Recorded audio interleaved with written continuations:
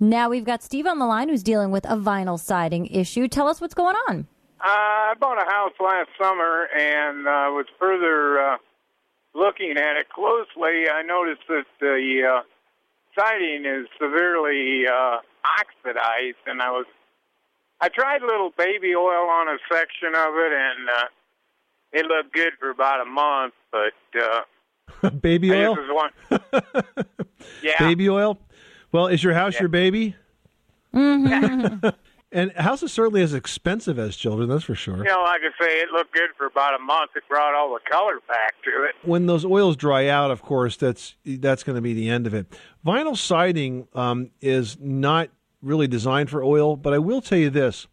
There are paints that you can put on top of vinyl siding, so it is possible to paint a vinyl-sided house. That said, you know what comes after paint, don't you? Repaint. So, once you start this process, you're going to end up having to paint it again, Steve. But you can paint vinyl siding.